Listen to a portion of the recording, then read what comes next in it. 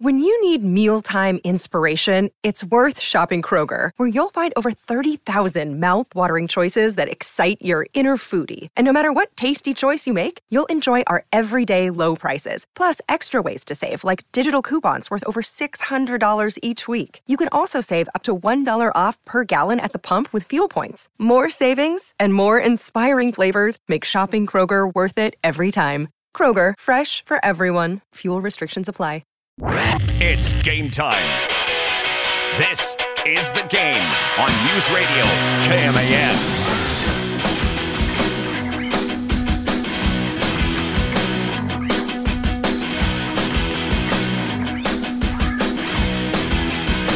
I have spent the majority of my afternoon following this Titanic story of these 5 tourists that apparently are very rich.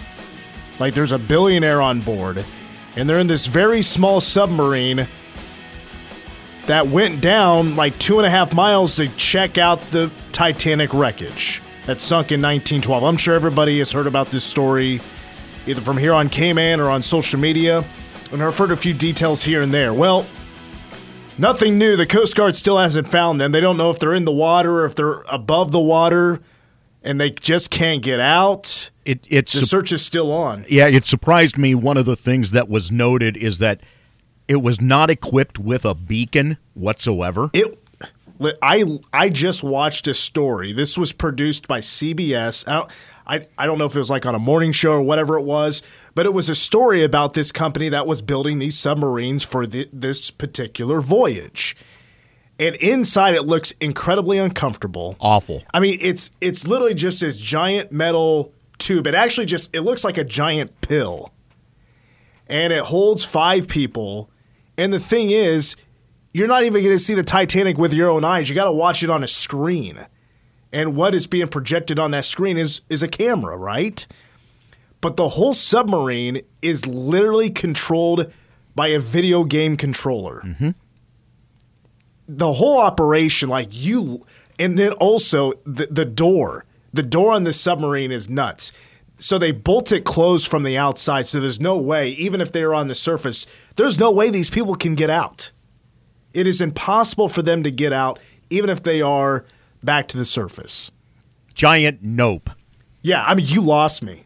I'm like, and people are like paying like hundreds of thousands of dollars to be on this. $250,000. I'm glad you have that exact number. That's insane. Yeah. It absolutely floors me that the only communication they had was via text message. Does that tell you they're at the surface then? If they can send text, can you get cell service below this, in the sea, a couple of miles or a mile down? I don't know. They are super rich. I don't know.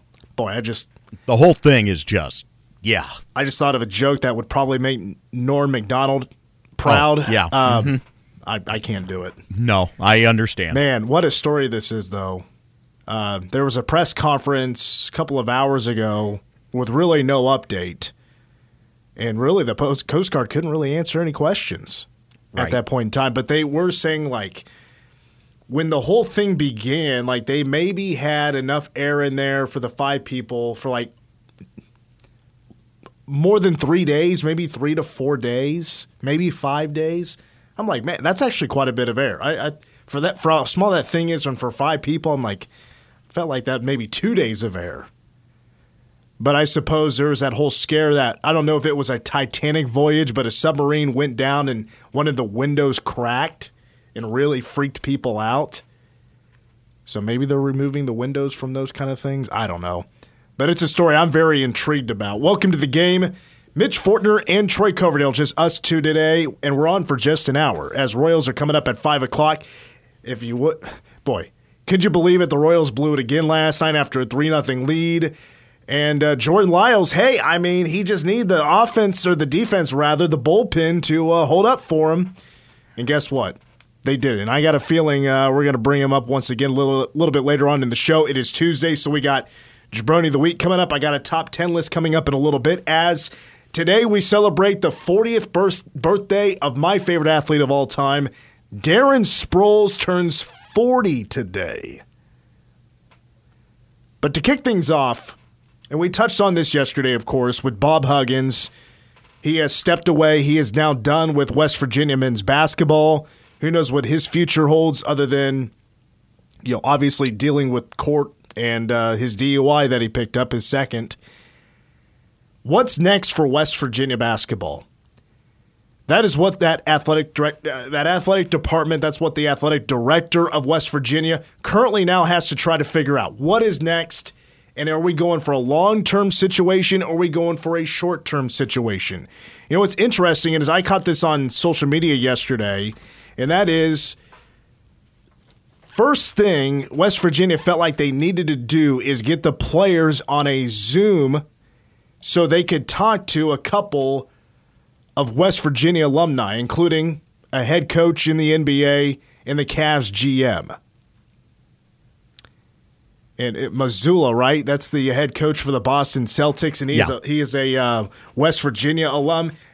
I mean, I don't think he would step away from the Boston Celtics to be a West Virginia head coach, but that's a possibility. But Win Baker right now has to think, boy, I was not expecting this at all to happen in the middle of June, and now I'm in a coaching search where the coaching carousel was done, I don't know, just maybe in May. But usually it's like March, April, and maybe a little bit into May is where you see most of this action. And it's not like West Virginia is in a spot where, okay, since we're not in the normal time for coaching changes and coaching hiring a coach, that they're completely screwed. They just might have to result into a short-term situation. And on top of that, you have to remember that the top assistant, who had been with Huggins for years, was fired mid-season. Yeah, and of course, one of the names that had been brought up is Josh Eilert. So Josh Eilert played a couple of seasons at K-State. He was a grad assistant with Huggins his only year here at K-State, and then he followed Huggins for his entire tenure in Morgantown. He has been there the entire time next to Bob Huggins. And I know that's a popular name, like, hey, if he got the job, that'd be great. K-State fans and Kansans would be happy for him. He's from Osborne. That's not too far. It's a couple of hours to the west of Manhattan. But the thing is, he only has, even though he's been with West Virginia for 15, 16 years, he has 2 years of assistant coaching under his belt. The rest has been in a support staff role. I'm not the biggest expert on this, but I'm not sure that exactly qualifies you for a Power 6 head coaching job, even if it is on an interim base. West Virginia has a more experienced guy on the staff, and that's Ron Everhart, who has been a head coach 3 different places, but a total of 18 years of head coaching under his belt already. I would imagine, and maybe he's even an option for a full-time head coaching position, but at the very least, at an interim basis, that's probably the way they go, unless they find an outside hire. But of course, that's going to be limited. I don't think anybody from the NBA is going to be interested in this job. Maybe. I mean, a West Virginia hire would be one thing, and I don't necessarily see why the only names that are being brought up right now are former West Virginia people. Given the way that things played out for the Celtics, you don't think Mazzulla would be interested? And that might also be, I don't know. I know that was brought up. Like that turned into a sour locker room. And I know the Boston Celtics fans were interested in getting them out after they lost to the Miami Heat in the NBA playoffs. And I get it. I mean, the 8 seed, right? The 8 seed beats you. It's embarrassing. That 8 seed made the NBA Finals, but he still has his job. And maybe that is the option that they see as best. Go with a West Virginia alum. Maybe somebody like a Bob Huggins back in 2007 would be interested in coming back to their alma mater in being the head coach. Maybe. Maybe that will be the case. But also maybe John Beilein is the answer. For 1 year, why not? He was pretty successful in his 5 years at West Virginia. Extremely successful for Michigan, I think, in all of his years. Yes. I mean, he missed just a couple of NCAA tournaments, made it to a national championship game, won a number of Big Ten championships. I know he's 70 years old, but that is a pretty solid short-term option. I just don't think West Virginia has to make the biggest move right now. I don't think they're in that kind of position. I know their position right now really sucks. I mean, it's a really tough place to be. And maybe, the right decision just isn't that easy to make. But they have options. Part of what makes this so very tough is no matter what you do, it's going to be seen as a panic move. Well, the panic move to me was having that Zoom conference with Missoula and then the GM of the Cavaliers basically begging the team to just stick around and stick with West Virginia. The panic move is to keep that team together because, I mean, according to 24/7 Sports, they have the second best transfer portal class in the country. Kansas would be number 1 with Hunter Dickinson. But number 2 is West Virginia. They have a very impressive list of guys that are going to make up this 2023-24 roster. Of course it's a panic move. If you're West Virginia, you don't care what people think about their move. They just need somebody to kind of, mellow things out. 1 year isn't going to be the biggest issue in the world, most likely. But finding the long-term situation, I mean, your best bet might be just from hiring from within. And maybe you have a Rodney Terry situation from Texas to where that worked out so well, there's no way you could hire anybody else besides him to coach at Texas. He had won over the fan base, going into the NCAA tournament. Mm-hmm. He had to be the guy. I mean, it was shocking that Texas hadn't made the move yet because I was actually hearing that a lot of people at Texas, not just necessarily who works for Texas, but maybe some that donate money, didn't want him to be the next head coach. They wanted somebody else. And that would be tied primarily to what had played out for him at UTEP. But it became overwhelming favorite that there's no other way they should go. Maybe West Virginia could strike gold with Ron Everhart. It could potentially happen. But West Virginia, this is not an easy situation to be in. And things can only crumble if they start losing these transfers. If they start losing these transfers, then they're going to be in trouble. Because there goes, you would imagine there goes your season. Oh, yeah. Having to rebuild a roster at this point? So I think their best bet is to go with a hire from within. Ron Everhart is probably the best way to go. He's already on the staff. He, of course, I'm sure was a little bit of a part, maybe, in getting these recruits to come in and make this, the second best transfer portal class in the country for West Virginia. So maybe that's the way to go, but there's not really a right answer. There just really isn't. West Virginia, is set up. Jesse Edwards, that big man transfer from Syracuse, Krisa, however you say his last name. I Americanize it with Krisa. From Arizona, Montana State's Raekwon Battle. They got a transfer from Manhattan, who apparently is supposed to be pretty decent.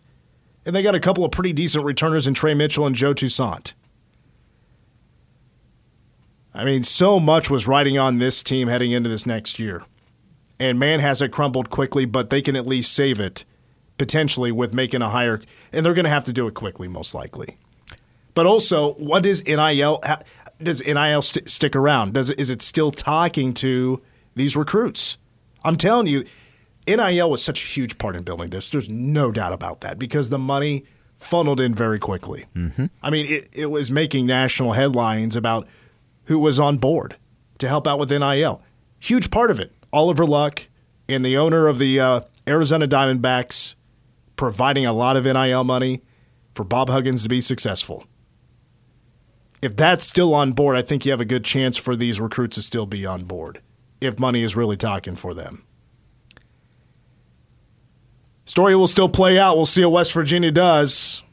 Wouldn't be surprised if it's a move that's made very quickly. But when we come back, let's celebrate the birthday boy. Top 10 list with Darren Sproles coming up next.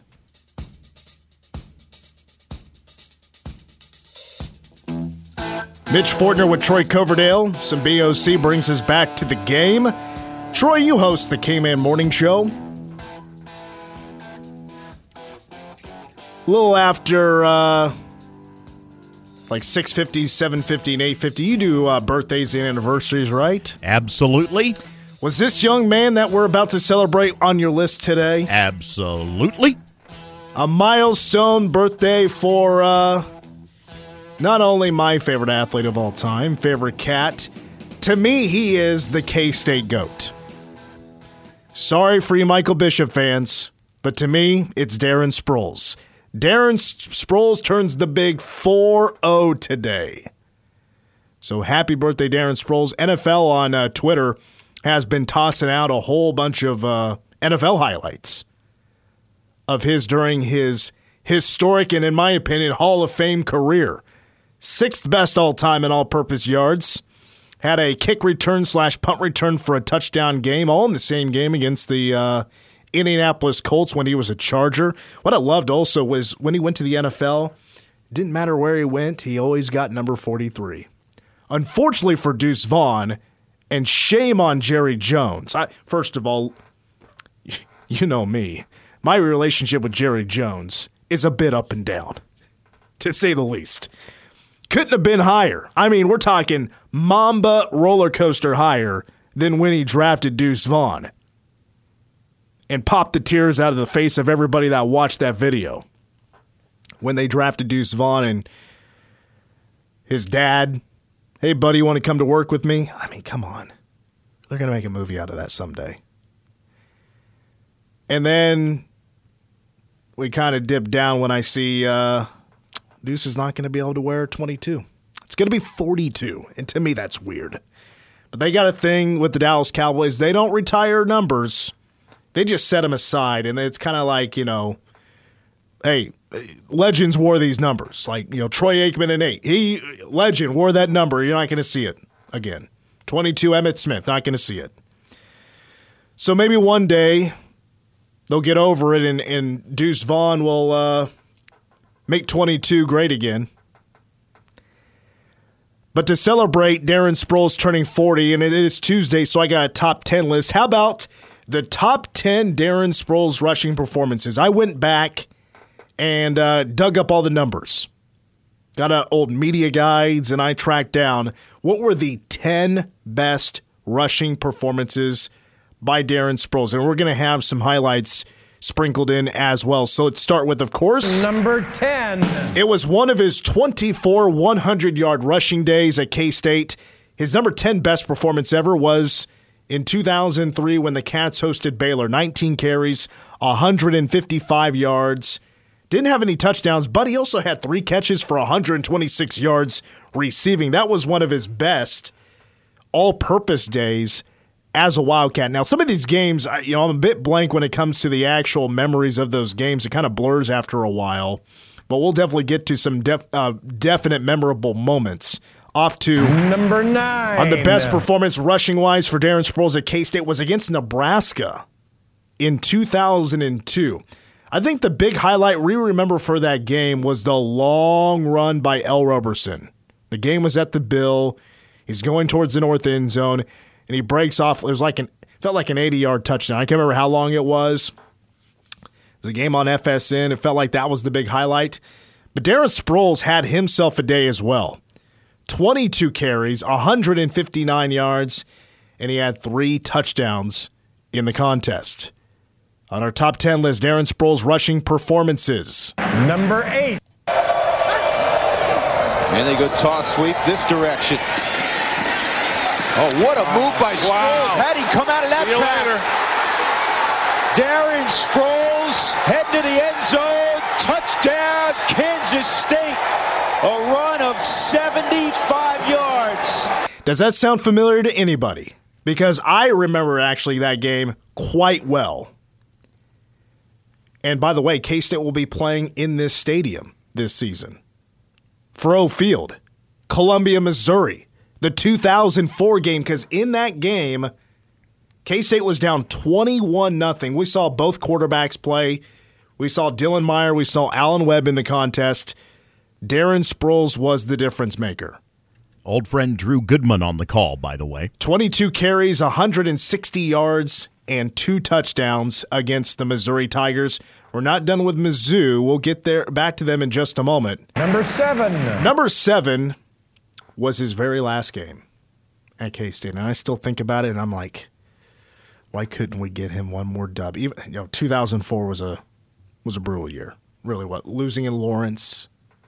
I mean, right out of the gate, you knew when they played Western Kentucky and won 27-13. And maybe it was going to maybe be a rough year, and it was. 4 wins that year. But in 2007, Darren Sproles capped off his Wildcat career, 21 carries, 167 yards, and a touchdown. Number 6. The man in motion is Antoine Polite. First carry of the day, and this is Darren Sproles, and he's at midfield to the 40, to the 30, to the 25-20, to the 10, and bumped out of bounds at the 7-yard line. A 55-yard run. Tim Mixon makes the stop. Are you kidding? What a play. You might remember from the 2003 season, not only did the chase for a Big 12 championship end at Arrowhead Stadium, it began at Arrowhead Stadium against the Cal Golden Bears. And also remember this, the season started August 23rd of 2003. K-State beats Cal. It was another nice day for Darren Sproles. 22 carries, $175, a touchdown, and in that game, 8 yards per carry.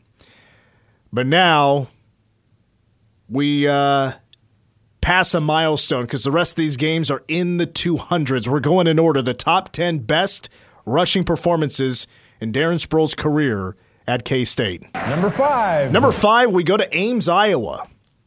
It was the 2003 game against the Cyclones. 19 carries, 201 yards, and 3 touchdowns. If you do the math, the yards per carry in that game was 10.6. But that was not Darren Sproles' best yards per carry in his career. And we'll get to that here in just a little bit. Number 4. Number 4 is a very forgettable game. And I actually just brought it up a couple of seconds ago. It was the Western Kentucky game in 2004. And at the time, I take that back, it narrowly missed a career record for Darren Sproles in carries in a ball game. 42 carries. And a lot of them were very necessary. Almost all of them were very necessary to win that game. 42 carries, 221 yards, and a touchdown for number 43. Number 3. On the list of the top 10 performances rushing for Darren Sproles in his K-State career, this will sound familiar. And here comes Sproles breaking to daylight. Midfield, foot race. Perkins got the angle. Out of bounds. Inside the 20-yard line. Now, of course, that wasn't his touchdown in the game. That was a receiving touchdown on a screenplay. That was one of his best. I mean, Darren Sproles, this was the play that really broke open the offense for K-State in the Big 12 championship game against number 1 Oklahoma, December 6th of 2003. But how did he finish?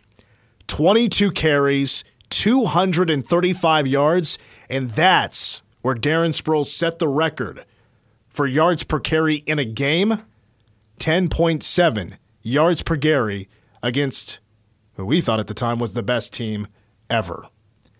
Here comes Number 2. James Terry goes in motion from right to left. It's an option pitch to Sproles, right side. Great block. He walks in. Touchdown, Wildcats. Darren Sproles will score on the ground for the 14th time this year. The second best rushing performance ever for Darren Sproles. Once again, we bring up the Missouri Tigers. It was senior night in 2003, and a win for the Cats puts them into the Big 12 championship. They become the Big 12 North champions, and the Cats won that game 24-14. Behind a game of where Darren Sproles had a career-high 43 carries for 273 yards and 2 touchdowns in the game. But finally, here is your big trivia question answer. Who was the opponent and how many yards was for Darren Sproles in his best rushing day ever? Well, I'll tell you. Number 1. Number 1. Troy, do you have a guess? I'd like it to be the Kansas Jayhawks. Because everybody thinks it was the Oklahoma game, it was the Missouri game. I feel like I'm the only one that knows the answer. And I know it because I was at the game. Fine, rub it in. No, it was not KU, although I would agree. It was September 18th of 2004. The Louisiana Ragin' Cajuns were visiting Manhattan, Kansas. And I remember this well because I remember there was one Ragin' Cajun fan that had like a logo shirt on, and I love their logo. But he is just screaming, "Woo, let's go, Ragin' Cajuns." But in a more Louisiana accent. I mean, got everybody's attention. Straight out of the water, boy. And somebody should tell them, we don't sell beer at the concession stands. That's not coming for at least another 23 years. At least. At that point, we're like, maybe a beer garden. Now, Darren Sproles against Louisiana back in 2004, 38 carries in the record, 292 yards, and that's still a record today. 292 yards against the Ragin' Cajuns, and he had one touchdown, 7.7 yards per carry. Once again, happy birthday, happy 40th birthday to the K-State GOAT, Darren Sproles. We still have Jabroni of the Week coming up. We're with you till 5 o'clock. More of the game next. Your home for K-State sports. K-State will run it. Here's Deuce. Deuce breaks a tackle. He's at the 20. He's at the 10. He's in the house. He's in the house. Touchdown, Cats. This is The Game on News Radio KMAN.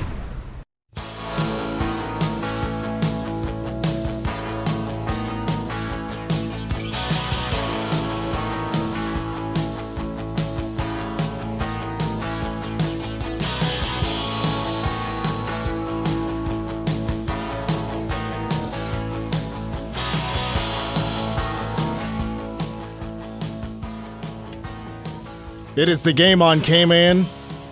Mitch and Troy, we're with you until 5 o'clock. If you missed any of the show, that included a top 10 Darren Sproles list, plus what West Virginia is going to do next for men's basketball, what they're going to do with that head coaching job, was discussed to begin the show.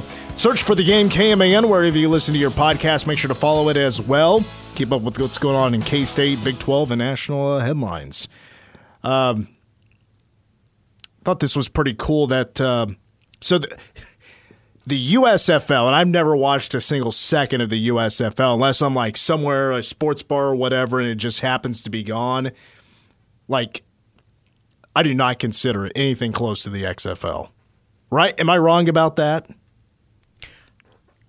Like, if you were to rank them, like the XFL, it seems like, and I rank it based off of like who's been getting invites to like OTAs or whatever. XFL tended to raid the USFL from last year. Of course, I say that, though, and Case Cookus is still slinging it around for Philadelphia. I will say, though, I think it's pretty sweet that there's going to be a number of former Wildcats, though, that are actually going to be playing this weekend, if you do want to catch this, that are going to be playing in the USFL playoffs. Hopefully you remember Eli Walker. I was a big Eli Walker fan. He was a safety for the Cats, defensive back, last played in 2018, even though he didn't play on a great team to end his career. He is playing with and I like these teams, the Pittsburgh Maulers. We'll have Eli Walker. Noah Johnson. I mean, felt like he was just here yesterday. Noah Johnson is the center for the Michigan Panthers. He wrapped up his career in 2021. The Birmingham Stallions has Elijah Sullivan. I was a big Elijah Sullivan fan, two-time All-Big 12 honorable mention, and he wrapped up his career in 2020. So they have three Wildcats playing on the four teams for the USFL playoffs that will be played this weekend, one game Saturday and one day Sunday. By the way, speaking of tonight, actually, I've got Lindsay now onto these Dark Side of the Ring documentaries. Uh-oh. Because she likes documentaries that have to do with drama, and it's a lot better if it has a love, like a love story mixed in as well that just, ends in, absolute chaos and drama. And that's what you get with Dark Side of the Ring. There's so many dark stories. Tonight they're going to air the episode, and if you're an old school wrestling fan, I'm sure this will ring a bell. It was such a ridiculous gimmick, and it got over. It actually worked. Was Doink the Clown. Debuted as a heel. And if you think about it, evil clown coming out to creepy music. Yep. And it's 1993. Yep. You know what? It wasn't the worst idea in the world. Better that she's into these, though, than true crime series. Well, the last the last episode that aired had to do with Eddie Graham, who was the owner of Championship Wrestling from Florida. And you want to talk about one of the saddest stories you've ever heard? I'll give you the spoiler because I doubt you'll ever watch it. But 4 generations of guys killed themselves in that family. Oh, geez. 4 generations. It was, I didn't even know the story. I know most of these stories ahead of time. I'm very familiar with a lot of these. But I was like, I was not ready for that. I was like, what a way to get dark. That's Dark Side of the Ring. Absolutely. It's on Vice, and they got the Doink the Clown episode tonight. Also, if you've never heard the story of like the background of like when Owen Hart passed away at Kemp Arena when he fell from the ceiling, that background, honestly, that episode of Dark Side of the Ring is a huge reason why I do not watch WWE anymore. And I do not support Vince McMahon.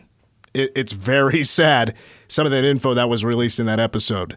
When we come back, we will wrap up the show with our next Jabroni of the Week after these words.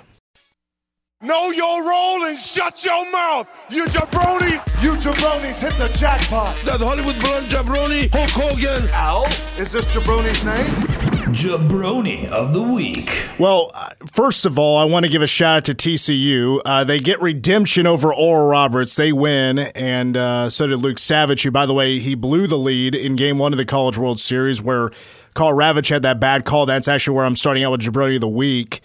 But TCU was still ahead, and I got to apologize again. I meant to pull this audio earlier, and I forgot to. Maybe, Troy, you might be able to find this audio of Carl Ravitch. I'll come back to him here in just a little bit. Maybe you can pull that up for me real quick. That's my bad. But with Jabroni of the Week, 3 dishonorable mentions. I will culminate with Jabroni of the Week. You know the rules. Just one Jabroni can rule them all week to week. First dishonorable mention, I got to go with the Kansas City Royal here, and that is pitcher Jordan Lyles. So he pitched yesterday, as a matter of fact, against the Detroit Tigers. And when he left the game, Royals were in control after the Royals got a 2-run homer. First it was a solo home run, then a 2-run homer in the 4th inning. Kansas City's up 3-0, but of course Kansas City couldn't hold on the lead. And now Lyles is 0-11 to start the year for the Royals, makes him just the 5th starter since 1969 to begin the year with 11 losses or more. He is just 3 away from tying Matt Keogh, who started 0-14 for the Athletics in 1979. That's the longest losing streak by a starter to begin the season. Tied team record held by Vida Blue set in 1983. Vida Blue's excuse was that was the year that he was utilizing the booger sugar. I mean, that might be fair. That might be fair. For Lyles, I mean, 0-11, that is actually the second longest. And then Keogh at 0-14 is the longest. So now Lyles has tied the second longest drought without a win to begin the year, taking all the losses. That poor guy. Because how did you explain to me earlier? I think it was yesterday because I think it was brought up off the air. Jordan Lyles is pitching. He'll eat up innings, but he always loses. That's basically the gist of it, right? Yes. And there again, last night, got into the 7th inning. And they still couldn't get it done. Nope. And now the Royals have lost 12 of the last 13. Isn't that right? Yeah. By the way, Keogh's is the major record. Blues was the team record. Gotcha. That he matched up with. My next dishonorable mention, and I think this is just gross. My next dishonorable mention is betonline.ag or .ag or whatever you want to call them. It's an offshore sports betting operator. And they announced last week that they're going to now start allowing bets on the Special Olympics. The Special Olympics World Games actually taking place right now. It's going to wrap up on the 25th, but the World Games are taking place right now in Berlin, Germany, and they're offering bets on basketball, cycling, powerlifting, soccer, swimming, and track and field. And I think DG said it best. If you place a bet on the Special Olympics, just put yourself in a sports gambling rehab right now. Absolutely. And I hope you lose all your money. My last dishonorable mention, let's bring him up now since, thanks to Troy, pulled up the audio for me, saving the day, is ESPN's Carl Ravitch. And this one is hammered to left field. Did he do it? Yes, sir! Walk-off home Columbus rallies and wins it. TCU, I should say. Walk-off. Top half, that's right, not bottom. 3-run shot, though, puts them on top after it felt like they were down and out. 6-5. Troy, I don't know about you, but as a broadcaster, that's really hard to listen to. Painful. Felt really bad for him. Most are laughing. I'm cringing. And I felt horrible for Carl Ravitch. I know there are some out there just aren't big fans of his play-by-play. Much more prefer him as like in-studio type of guy. To me, whoever's the broadcaster for, it's typically 95% of the games. I don't really care who it is. Not a big deal to me. They're all doing their homework. I'm in the business as they are. I know how tough it is. They've all worked hard to get to where they're at. But for Carl Ravitch, I've also been there. As a matter of fact, I was there earlier this year when I called a home run, and it was actually a pop-up that was called. It was caught at the wall, and I thought it had bounced into the bleachers. I just saw it wrong. And it happens. We've all made mistakes. Luckily, I've never made a mistake like that, where it's on what I felt like was the last play of the game. But poor Carl Ravitch. And now I don't think has he done any other broadcasts at the College World Series? Is he still doing them? Oh, yeah. Okay. In fact, I think he'll be on tonight. All right. They tend to put him on the night cast. But my jabroni of the week, I would love to hear if anybody's heard about this. The Big Rock Blue Marlin Tournament.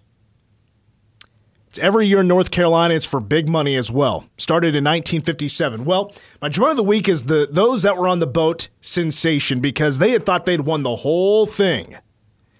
They caught a marlin that was 619 pounds. There's a cash prize for the top winner overall, and then whoever caught the biggest marlin also gets a prize. Well, it turns out at some point before the catch, that marlin, which by the way took him 6 hours to reel in, had bite marks and some claw or some sort of like bite or claw marks on the marlin. It was damaged when they had caught the fish. Well, that is a disqualification according to this tournament. Wow. So not only would this team won first place, they would have won the prize for the biggest catch. Where the big jabroni part of this comes in, they didn't know the rule. They got DQ'd.